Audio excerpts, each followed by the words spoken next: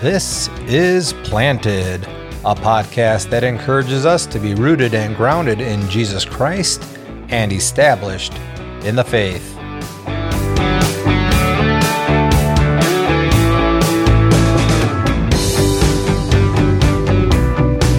And today we discuss how the foreknowledge of God properly precedes predestination in Romans chapter 8.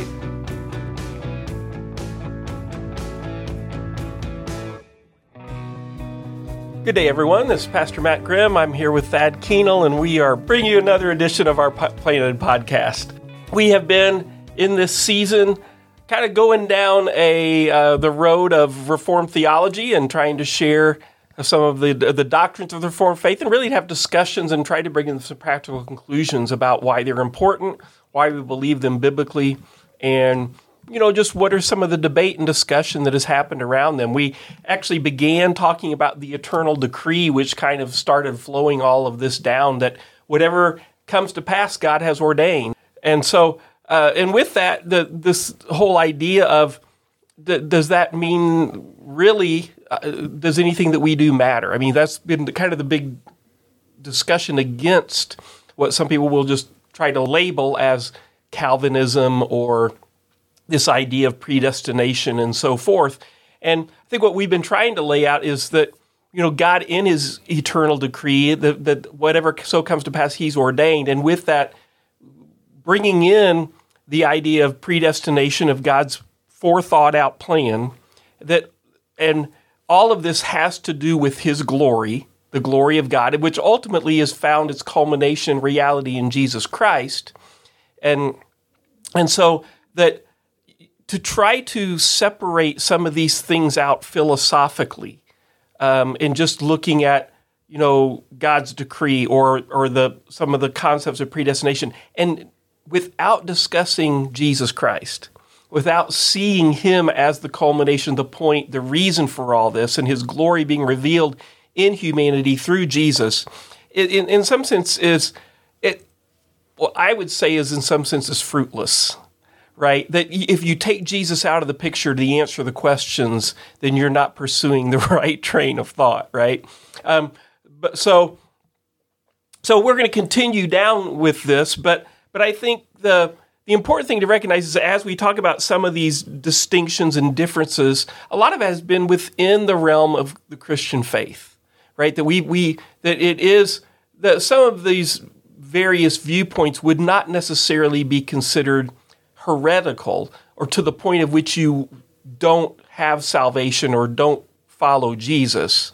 But there have been some in church history that really kind of have been declared as heretical, right? Right. And so, sure. like a lot of this debate is often labeled Calvinism versus Arminianism, and we're going to talk about that a little bit more today. Right. But that didn't start back in the 16th century, right? Right, or the 17th, yeah. And some of these things have been going on for years previous that. And actually, when it comes to the notion of God's decree and God's will, which, as we've talked about several times, a lot of this, to understand this, we need both a good Christology, theology of Jesus, soteriology, theology of salvation, but also anthropology, understanding man. And we've talked about the nature of man and our sin and what that did to separate us from God and our inability really to choose God apart from God's work. And so all of that goes back to discussions that the church has had since the beginning. And really it found its kind of church history really laid this out in the debate of Pelagianism. So there was a guy, Pelagius, who really, he believed in this absolute kind of free will of man, that it really and laid the burden of salvation on man's choice, right, in this sense. And where Augustine and Augustinianism and its history really laid down what became the Orthodox belief, really in the fall of man and the original sin and really the foundations of what later in Calvinism called total depravity really finds its roots in Augustine. Yeah, absolutely. And that debate between those two, between Augustine and Pelagius were letters that were written back and forth, right? And it was a heated debate, because what always seems to come into the debate is, I think the catalyst is, and you mentioned this before, is the ability of man in his fallen state, right? And how God would define that, and how we kind of feel in our natural state as though we are not totally depraved or totally dead or totally without will. And that's kind of a misconception, isn't it, when it comes along to those things? But the debate actually starts prior to that, even in a hypothetical type of question that Paul asks to himself, right? He kind of throws these things back out there, because he says, well, maybe you're going to ask this question, and here's the answer to that. And who are you, O man, to answer back to God in such a fashion, and these things. So he's kind of throwing these questions out that he's probably being asked by people. And, so they're all natural questions, but we have to wrestle with them.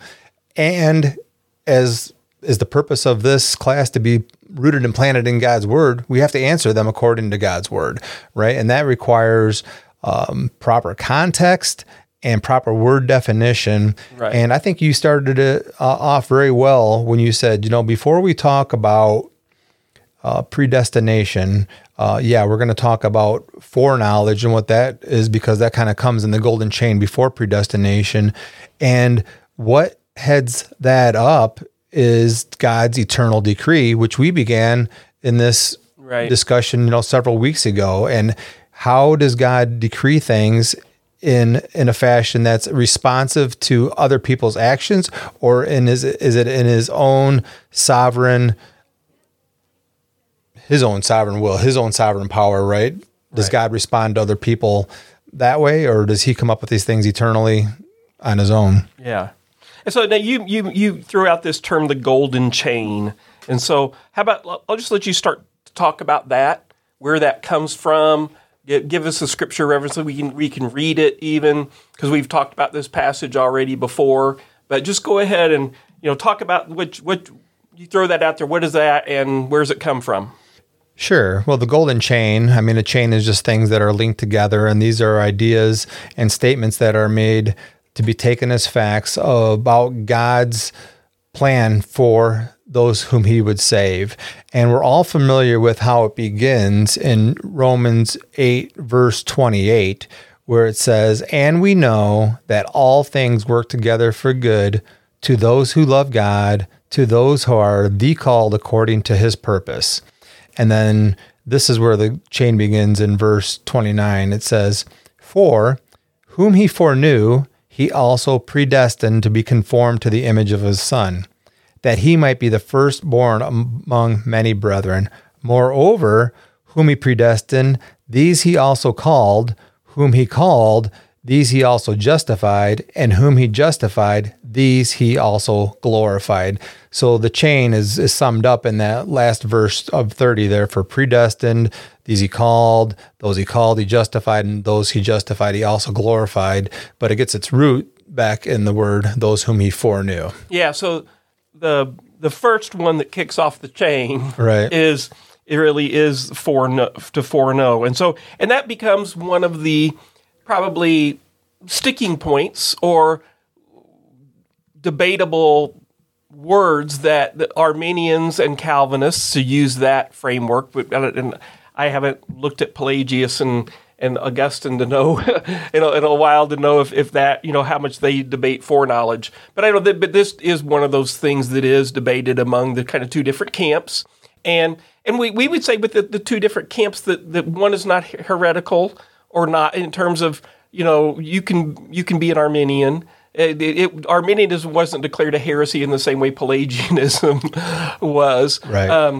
And the difference, which maybe the explanation is that Pelagius was a guy that said that he in and of himself had his own ability to make the decision to follow God and to live out a righteous life. Yeah. Where Arminius, which would be called the semi-Pelagius, says, within our own will, we have the ability to choose God, understanding that there's a freedom that comes in God's grace that kind of goes before to help set us free in that essence. Right. Yeah. So and we'll probably get to that a little bit more, but we need to start with the whole foreknowledge issue, right? And so within that is the kind of the two sides is what does God's foreknowledge mean? And so within, how about you just share a little bit within the Arminian view what that foreknowledge is? Sure. Well, I was in the Nazarene Church for a long time, which is an Arminian style church, and this is just in terms of the doctrines of grace. And so as we learn about this golden chain, the idea of foreknowledge from this aspect is the idea that God, because he is outside of time and he is all-knowing, he knows all events. Right. And therefore, he knows what mankind will choose ahead of time, right? And so he can see down the annals of time what man will choose, those who are going to choose him and whatnot. And based on what he knows in his knowledge of time and all circumstances, he then can say in all his glory, right, that he has foreknown what they're going to do, and therefore he can predestine them to be called to his servant, right? So this really a lot has to do with the quality of God that we call omniscience, the fact that he knows all things. And for most Arminians, they would agree that God is omniscient. The reason I say most is because there is this one little branch that's kind of become called open theism. Right. And within open theism, they would probably technically say that God knows all things, but they would say God has chosen to set that aside and take risks and does not know, like in point in time future events and stuff like it's really an interesting theological philosophy. But exactly. So we were talking about two camps of Arminianism and also Calvin. Right. And when you go into open theism, it just spreads like wildfire and there's no real coherent thought. And the idea behind it is that God, knowing all things, actually he has to know all circumstances of every possible free will choice along the way. And he's got to kind of juggle that to know. And it loses ground pretty quick. And so we don't adhere to that. So we're just going to talk about the two camps, the primary two camps. Right. But I bring that up because just to say, with Armenians, especially Wesleyans, I would, that branch of Arminianism, which is even the evangelical Wesleyans, which Wesley would be evangelical, it would say that, God, yes, God's omniscient. And as part of his omniscience, he knows who's going to choose him and who isn't. And so that's all. So predestination is basically explaining that God foreknows that Thad would choose him one day, and so he's predestined according to that. And so the question is that what this passage and other biblical passages talking about God's foreknowledge of people, is that accurate in our view? So so let's talk about that a little bit. Well, let me look and read a little bit about Wesley, what he says himself. That way, we're not putting words in his mouth, but it's him speaking. And Wesley's idea is that predestination is based on God's foreknowledge, like we said, of other people's choices and not God's will. Right. Okay, so this is not his decretive will, so to speak, right? This is before that. And so you have God, it says, corporately predestines all those who respond in faith to salvation, and by foreknowledge, he knows all who will respond. His foreknowledge does not cause their response. So Wesley felt that the idea of absolute unconditional predestination by divine decree was inconsistent with God's justice as well as his love for creation. In other words, they make it sound like it's not coherent with what we think God would respond like to other people, right? Because it's got God choosing some and not others according to his decree, instead of letting people respond to an act of God's gracious love of mercy. So if God doesn't choose everyone, then God's unjust? Is it that, or is it that God, in his justice, can't hold accountable those who he doesn't release from the bondage of sin. Which, do you see the distinction I'm making? Yeah, I do. So what do you think it is? I mean, right? Because you got to almost step into somebody else's mind to do that. But let me read this one last line, and maybe I'll answer it. So what he does in summary, Wesley says, he says this, that as all that are called were predestined. So he's going to work this backwards a little bit. We're predestined. So also all whom God has predestined, he foreknew. He knew and he saw them as believers, and as such, he predestined them. So that's what I was saying earlier. Yeah. He kind of sees the choices down the annals of time, the choice that man makes in his own freedom to choose God or to reject God, right? And base his predestination on that. But here's the issue with that. The idea is, what is the nature of the word foreknowledge used in this passage? Right. And what is the verb use that we're dealing with here? Because one has, as we just defined it by Wesley, is based on information. Even though God is knowing all these things at one time, it's based on that information in which he predestines, right? But the verb use on this it's an active verb, and it's indicative. It indicates something that God has decreed. Right. Okay. And so the difference is, when we look at that verb use and compare it to the other verbs that are used in there, they're all active verbs. So predestined is an active verb, right? Called is an active verb. And we wouldn't say that God is responding to something else that's happening, in light of those verbs. And so that verb use has got to be very particular. And what do I mean by that? I think the best way to understand that is when God is using a verb that is active and indicative of something, it is always in regard to persons. It's a person selection. In other words, when we see him use this word, he speaks of foreknowing Jesus. Right? Is this something that God learned about Jesus because of something Jesus was going to do in the future? No, Jesus is eternal, right? So what does that mean? Israel is a people group, right? And then also the church. So there's these three that are people group when we're talking about God's foreknowledge. Now, if we just step back a little bit on this use, we can see that with Adam and Eve, for example, it says that Adam knew his wife and she bore Cain. Well, what is that? Did he just know who she was? No, he knew her intimately, right? There's an intimate knowledge that's there. Right. It's almost a love aspect, right? Adam loved Eve, and she bore Cain. That was the result of that outborn love, right? And so many theologians will actually say you can substitute the foreloved. Yeah, the foreknowledge here for the foreloved. Whom God foreloved, whom he predestines. Those he predestined, Right. So the idea then here is to try to get into the biblical worldview and the reasoning of understanding God's knowledge, that this, when it comes to, especially as we're talking about redemption, we're talking about God's plan of salvation,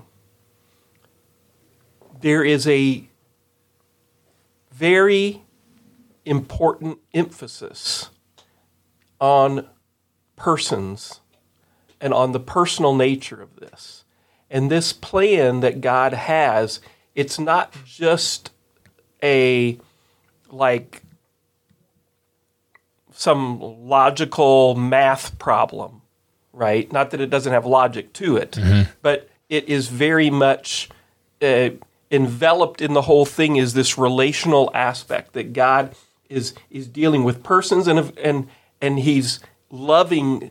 This is a loving response on God's part to a problem that all humanity has, right?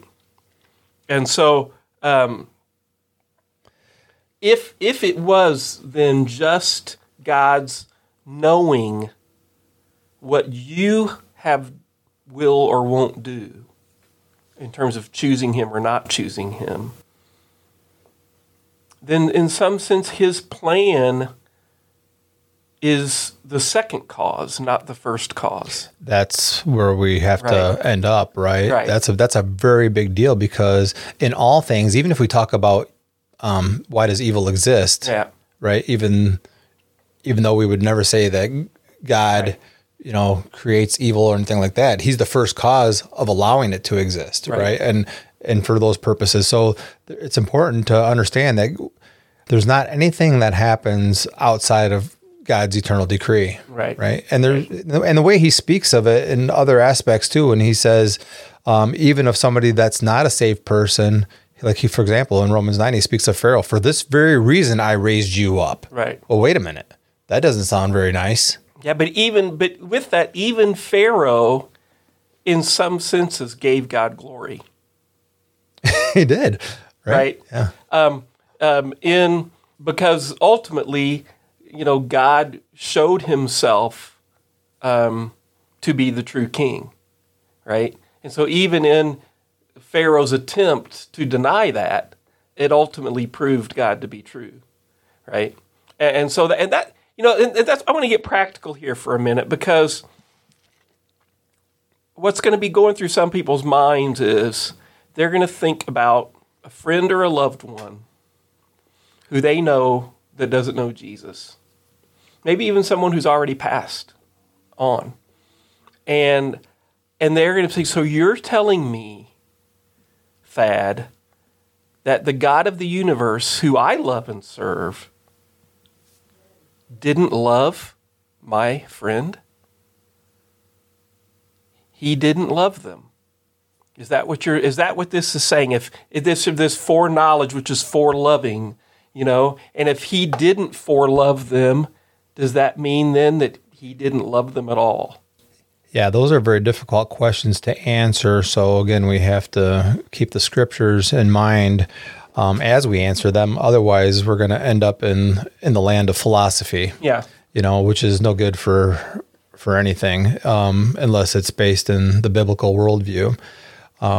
So what do we see about the nature of God? And you had talked about this several podcasts ago, so to speak, where we see that God does love his creation, right? And so we call these common graces, of which he allows the rain to fall on the just and the unjust so they can experience the growth of their crops. That's just one aspect of God's general love, right? Mm-hmm.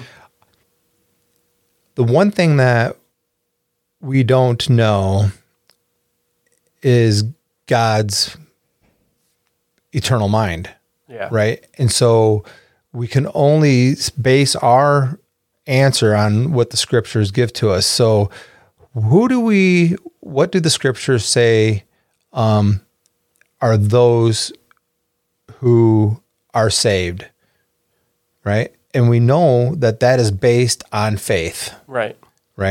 So people who believe in God, truly trust him. This is a trusting belief, not just believe that he exists, right? But that trust him and accept him for who he says that he is, repent of their sins, that the Bible says that these people that believe in Jesus are covered by his grace, right? That's the end of that discussion. If we say to that same person that asked me that tough question, did that person believe in Jesus that you're talking about, right? And they say no, and you're going to say, well, now you answer the question for me. They're going to be left in that same difficult question, right? So there is very much the faith answer that we can't leave, because the general call of the gospel goes out to all, right? But there is a special love that we can't pinpoint on particular people. That's God's choice, right? On whom he wants to have mercy upon. God says, whom I'll have mercy, right? And that's totally God's saving choice. So we got to take ourselves out of that equation and let God be God, and yet present the gospel in a fashion that it's either an acceptance or rejection of that gospel message. Right. Well, I think that's important. I think because and we talked about this before in terms of, God's not violating will. I mean, people who are not choosing God, they're not choosing him, Right.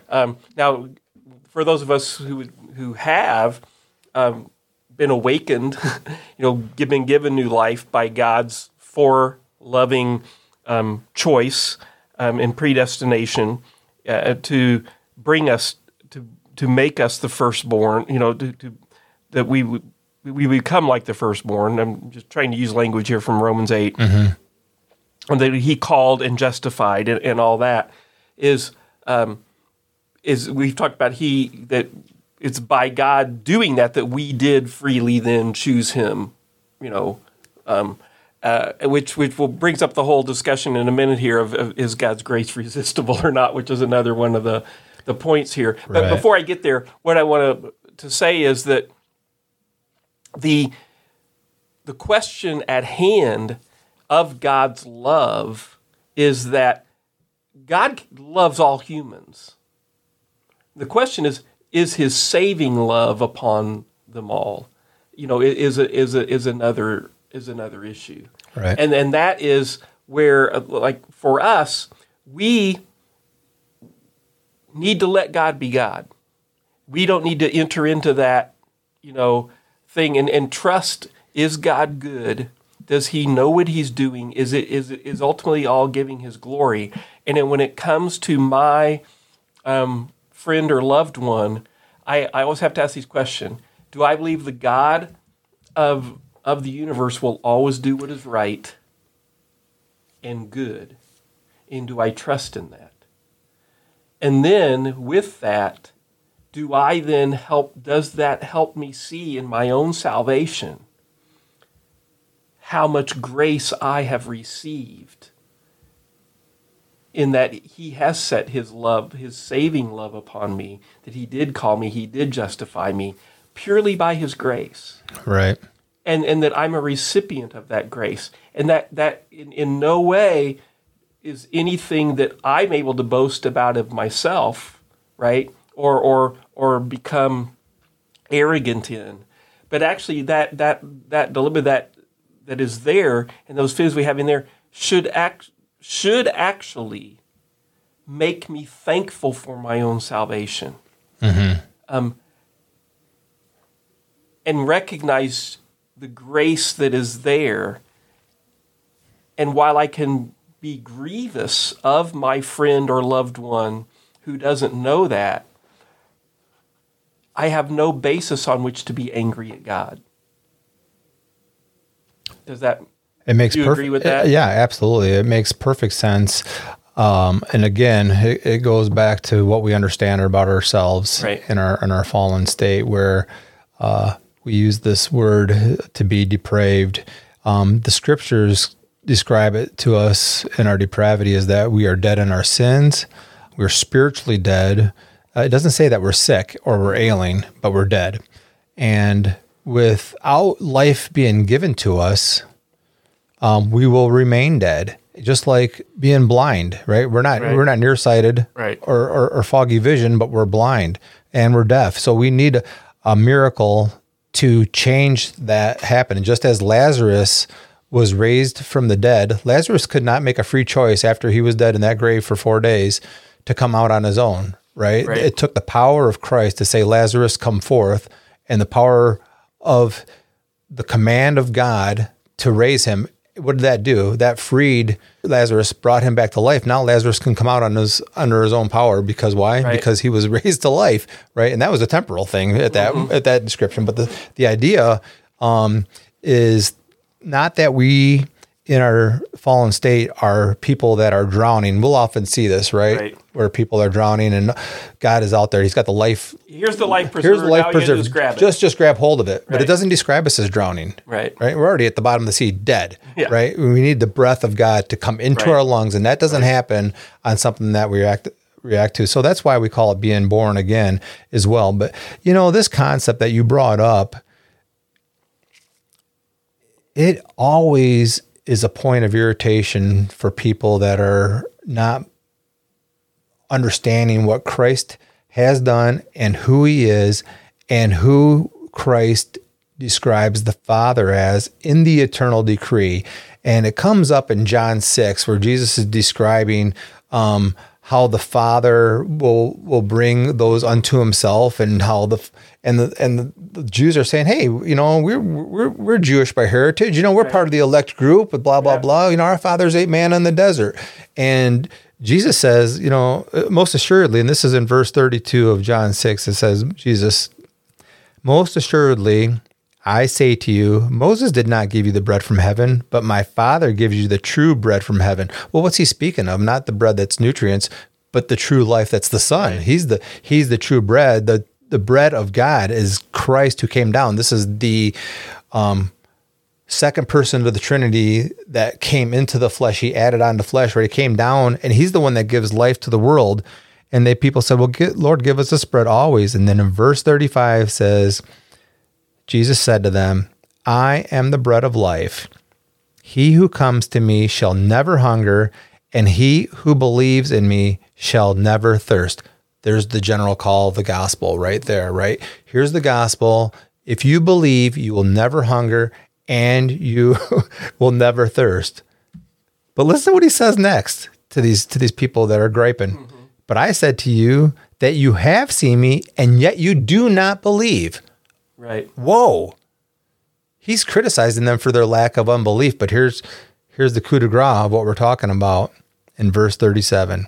He says that all that the Father gives me will come to me, and the one who comes to me I will by no means cast out. For I have come down from heaven not to do my own will, but the will of him who sent me. This is the will of the Father who sent me, that of all he has given me, I should lose nothing, but raise it up on the last day. What is he claiming there? Right. What is he claiming there? Right. And he goes on to say, and this is the will of him who sent me. This is the Father to the Son. This is the will of him who sent me, that everyone who sees the Son and believes in him may have everlasting life, and I will raise him up on the last day. So again, the gospel message is there. There are some who don't believe, right? And there are some that do, right? Who resist the gospel? We all do, right? But here's the decree of God, all that the Father gives to the Son. That's the eternal decree, right? There's the irresistible grace comes in the next line, because it says that all that the Father gives to me, what? Will come. Right. Right? Yeah, I mean, because do we believe that God is strong enough to accomplish his purposes? I think the other side of it has often been, well, God's willing to, God's power, he's willing to put that out there, leave it into our hands, and still know that he's powerful enough to make it happen. I mean, that's kind of the Arminian view, right? That it's like, it's a difference, it's, it's so persuasive that he can persuade man's will, and while some choose, some don't. And he can leave it there. And I understand the heart behind that and the notion, but the reality is there's, can God speak of a guarantee in which he really has not given any sort of guarantee, that he's ultimately, even in this, because what we're talking about here is a little bit the notion of what they call prevenient grace, in the sense that God is enabling, he does this enabling grace in taking away that barrier, that bondage to sin, to restore man's will to this free state where he can choose or not choose. Right? And where Calvinism say, once God does this, once we have had that burden, that bondage to sin released, what he does that through that being born again. And once we are born of God, God's grace is irresistible. If once you're born of God, you see the truth of the gospel and you don't resist it. That's the Calvinist view here.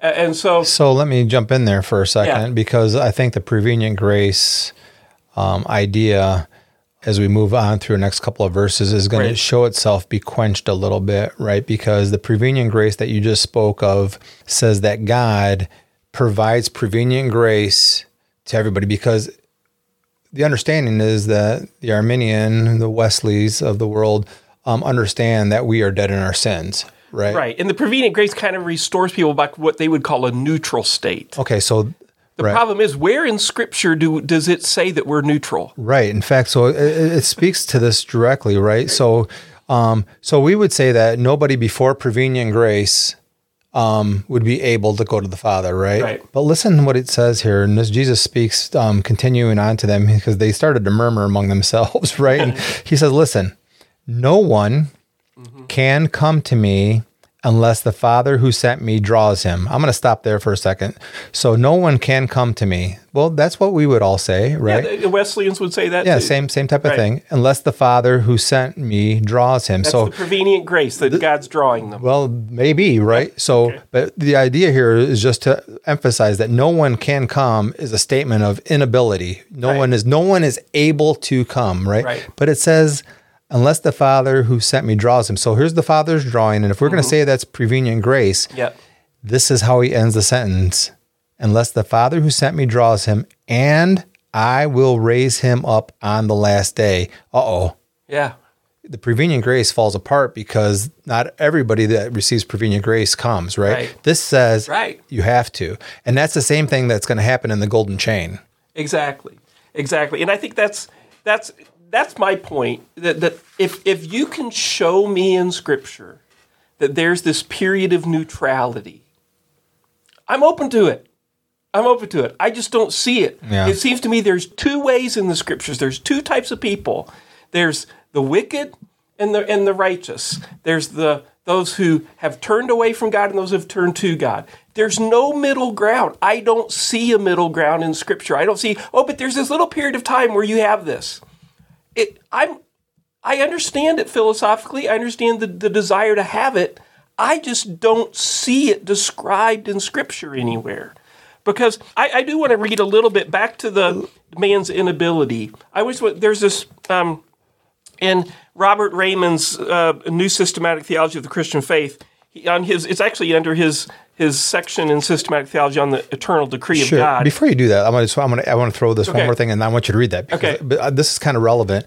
Would we and would the Arminians say that prevenient grace, in their aspect, is something that God begins? Is that a good work that God begins in the person? Yes, they would say God begins it. Okay. Yes. In Philippians chapter 1, verse 6, it says, Paul saying, being confident of this very thing, that he who has begun a good work in you will leave it up to you to make your own choice in the end. Is that what it says? No, it says he'll carry it to completion. It says that he who began a good work in you will complete it. So this, again, is the grace that goes forward. This is the saving grace and the enabling part that will be completed, not by something that we do, but in Christ. So now go ahead and... Okay, so he's discussing... He's kind of refuting some of the Arminianism, especially some of the extremeness of this, but the whole idea of the will of the mind and the choosing and all that kind of stuff. So he just lists out these things, and I'm not going to read the Scriptures, but I'm going to give the references that he gives, because I just think it's an interesting list to consider the comprehensiveness of this inability. It says, the Bible informs us that men are not only finite, but now are also sinners. So it's also just in our finiteness. There's a sense in which we don't have the will of God, right? God's will is His all eternal, powerful will. Ours is, even as we've talked about before, this derived will even that we have, and this one that we have is now also fallen because of sin. All right, and so he says, so we're not only finite, but now also sinners who by nature cannot bring forth any good fruit. Matthew 7:18. So we cannot bring forth good fruit. By nature cannot hear Christ's word that they might have life. John 8:43. That we can't hear apart from God doing that. By nature cannot be subject to the law of God. Romans 8:7. By nature cannot discern the truths of the Spirit of God. 1 Corinthians 2:14. By nature cannot confess from the heart Jesus as Lord.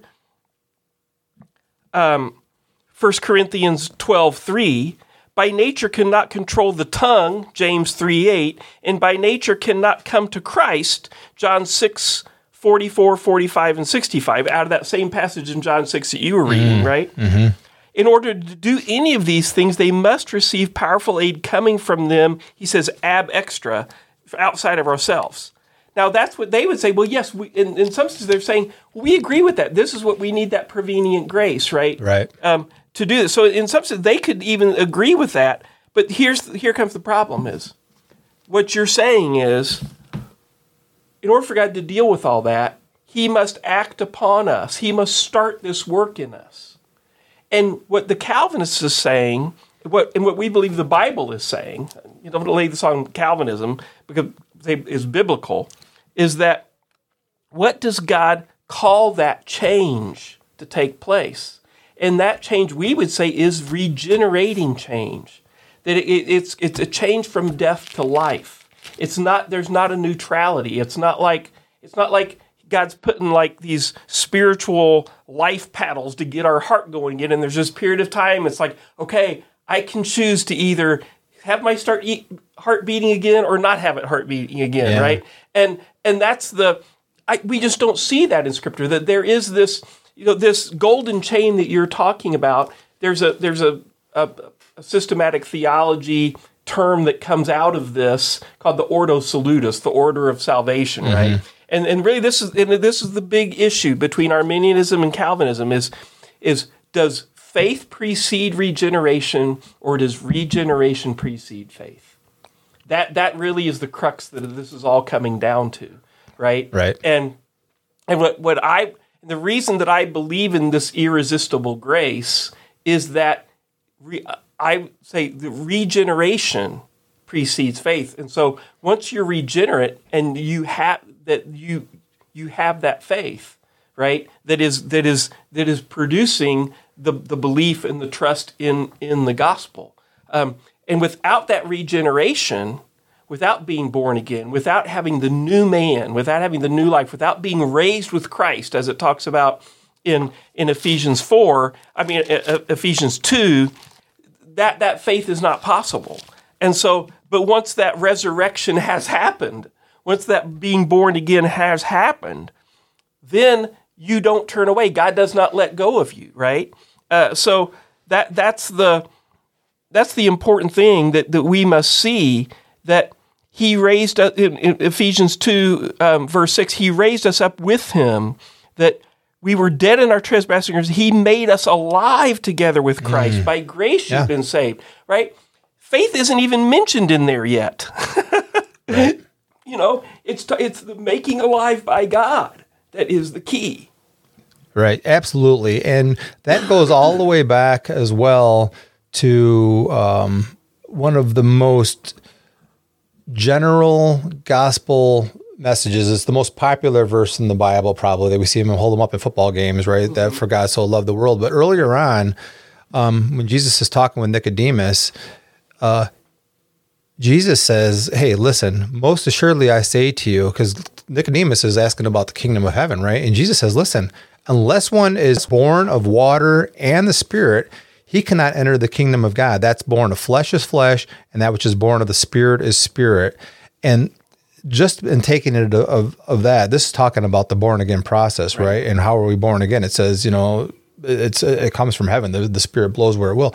But this doesn't talk really about a partial enabling either, right? No. It's just talking about you're dead or you're born, right? You're born again. There's a flesh born, and then there's a spiritual being born. And so if that's true, and it is, the prevenient grace aspect of those who can be saved falls vastly short of what the scriptures point to throughout the rest of it, right? That's like you said, show it to me where, that it goes part way, because what you were just reading earlier talks about the natural man. Well, this is the prevenient grace, you would say, or I believe they would say, goes forth to the hearing of the gospel, right? People through the hearing of the gospel receive this prevenient grace of God so that they're enabled to hear, right? But it continues to talk about the natural man of those who are hearing the gospel. That's still leaving it in the dirt. I mean, again, you got to be careful, because you can start to talk about philosophical aspects of this when you leave the scriptures too far behind. But that it doesn't complete the answer, right? It just says so is the prevenient grace, obviously in that point, is saying that it's not a born again thing, right? The man is still dead in his sins. Right. Yeah. No. But what's the enabling process? So have we taken somebody from the bottom of the sea dead, and now they're back to drowning? All they got to do is reach out.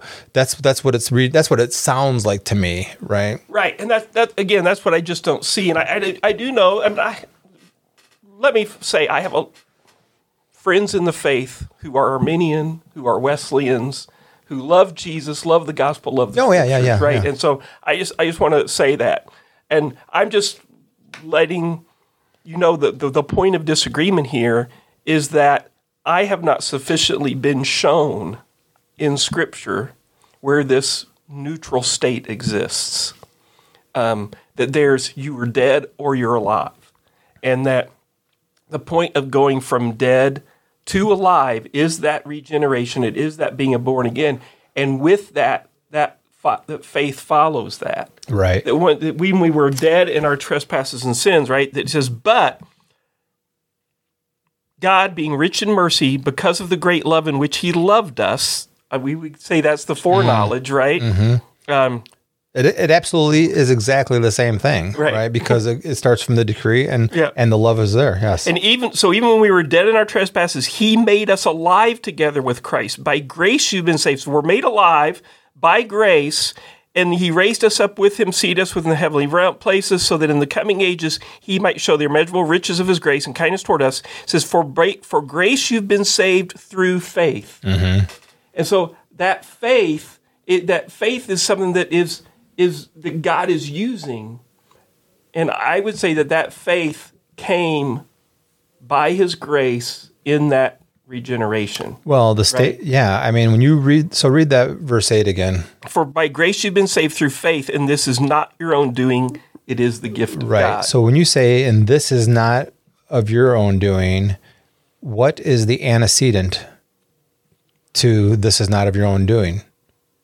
Is it the grace? Mm-hmm. No, the direct antecedent is actually faith. It's the whole statement, right? Yeah. The faith is not of yourselves, right? People say the grace is not of yourself, the faith is, but that there says that faith is not of yourselves, right? Because we have to be awakened to be able to believe. We're unable, right? Yeah. So I guess, we're going to stay on this topic for a few more sessions, and because you could talk about every aspect of this chain, but the idea, when we are looking at this section here in Romans chapter 8, is to understand the end result of those whom he foreknew, right? And actually, if we go to verse 27, which is the verse prior, if we go to verse 28, which is the verse prior to 29, which is where it says he foreknew, what does it say?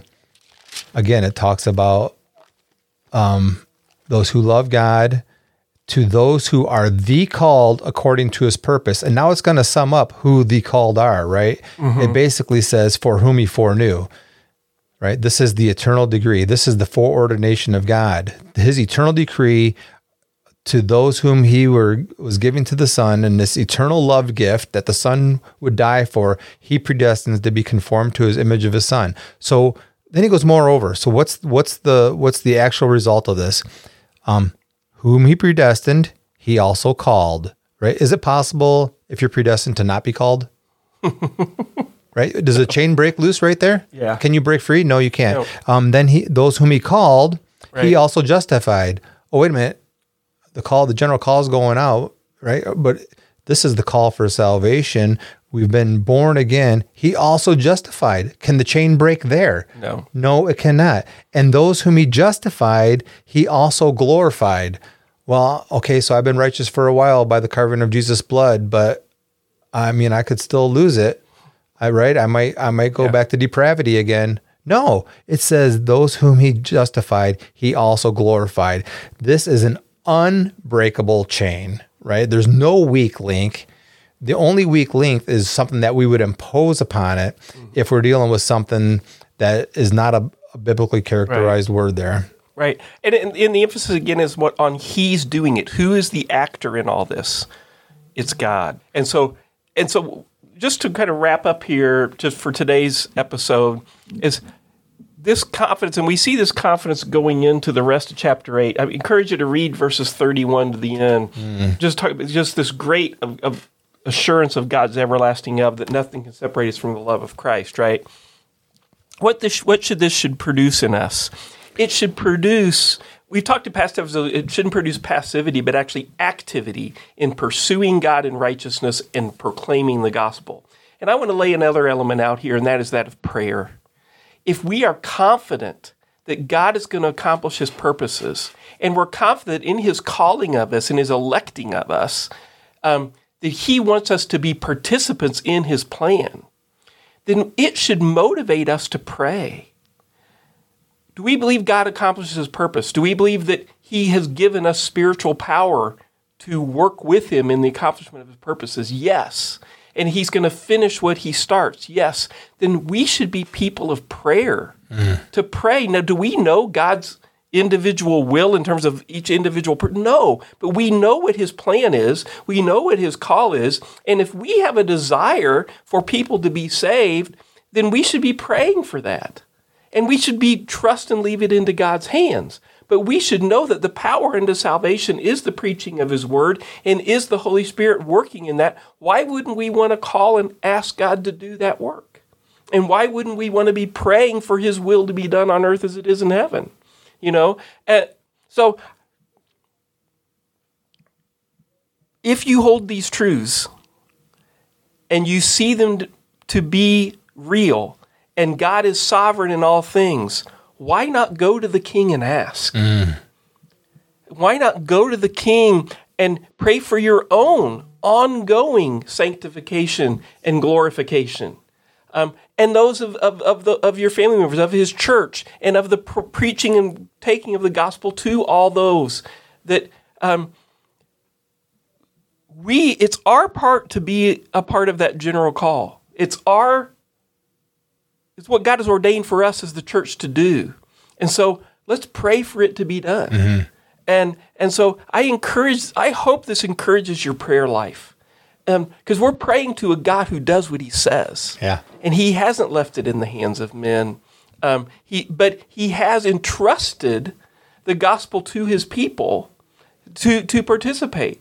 And so let's do that in prayer, in preaching, in the worship of God. And let's use the means of grace that he's given in the proclamation of the word, in prayer, in the administering of the sacraments, and just expounding God's truth of his word to people. And so hopefully you will participate in those graces, and I encourage you to become the people of prayer and people of sharing of the word of God with others. Amen. That's great. Okay, so fantastic. We'll plan on doing this again next time. Yeah, we'll pick up some more chains in this unbreakable chain. Sounds good. Right. Until then, live like you're more than conquerors in Christ Jesus, right? Amen. All right. Have a good day, everybody.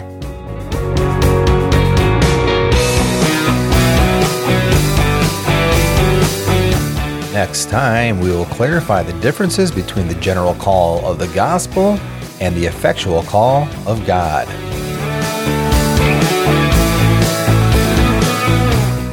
Planet is a Cornerstone EPC production, connecting to God, one another, and the world through the love of Jesus. More information can be found at cornerstonebrighton.com.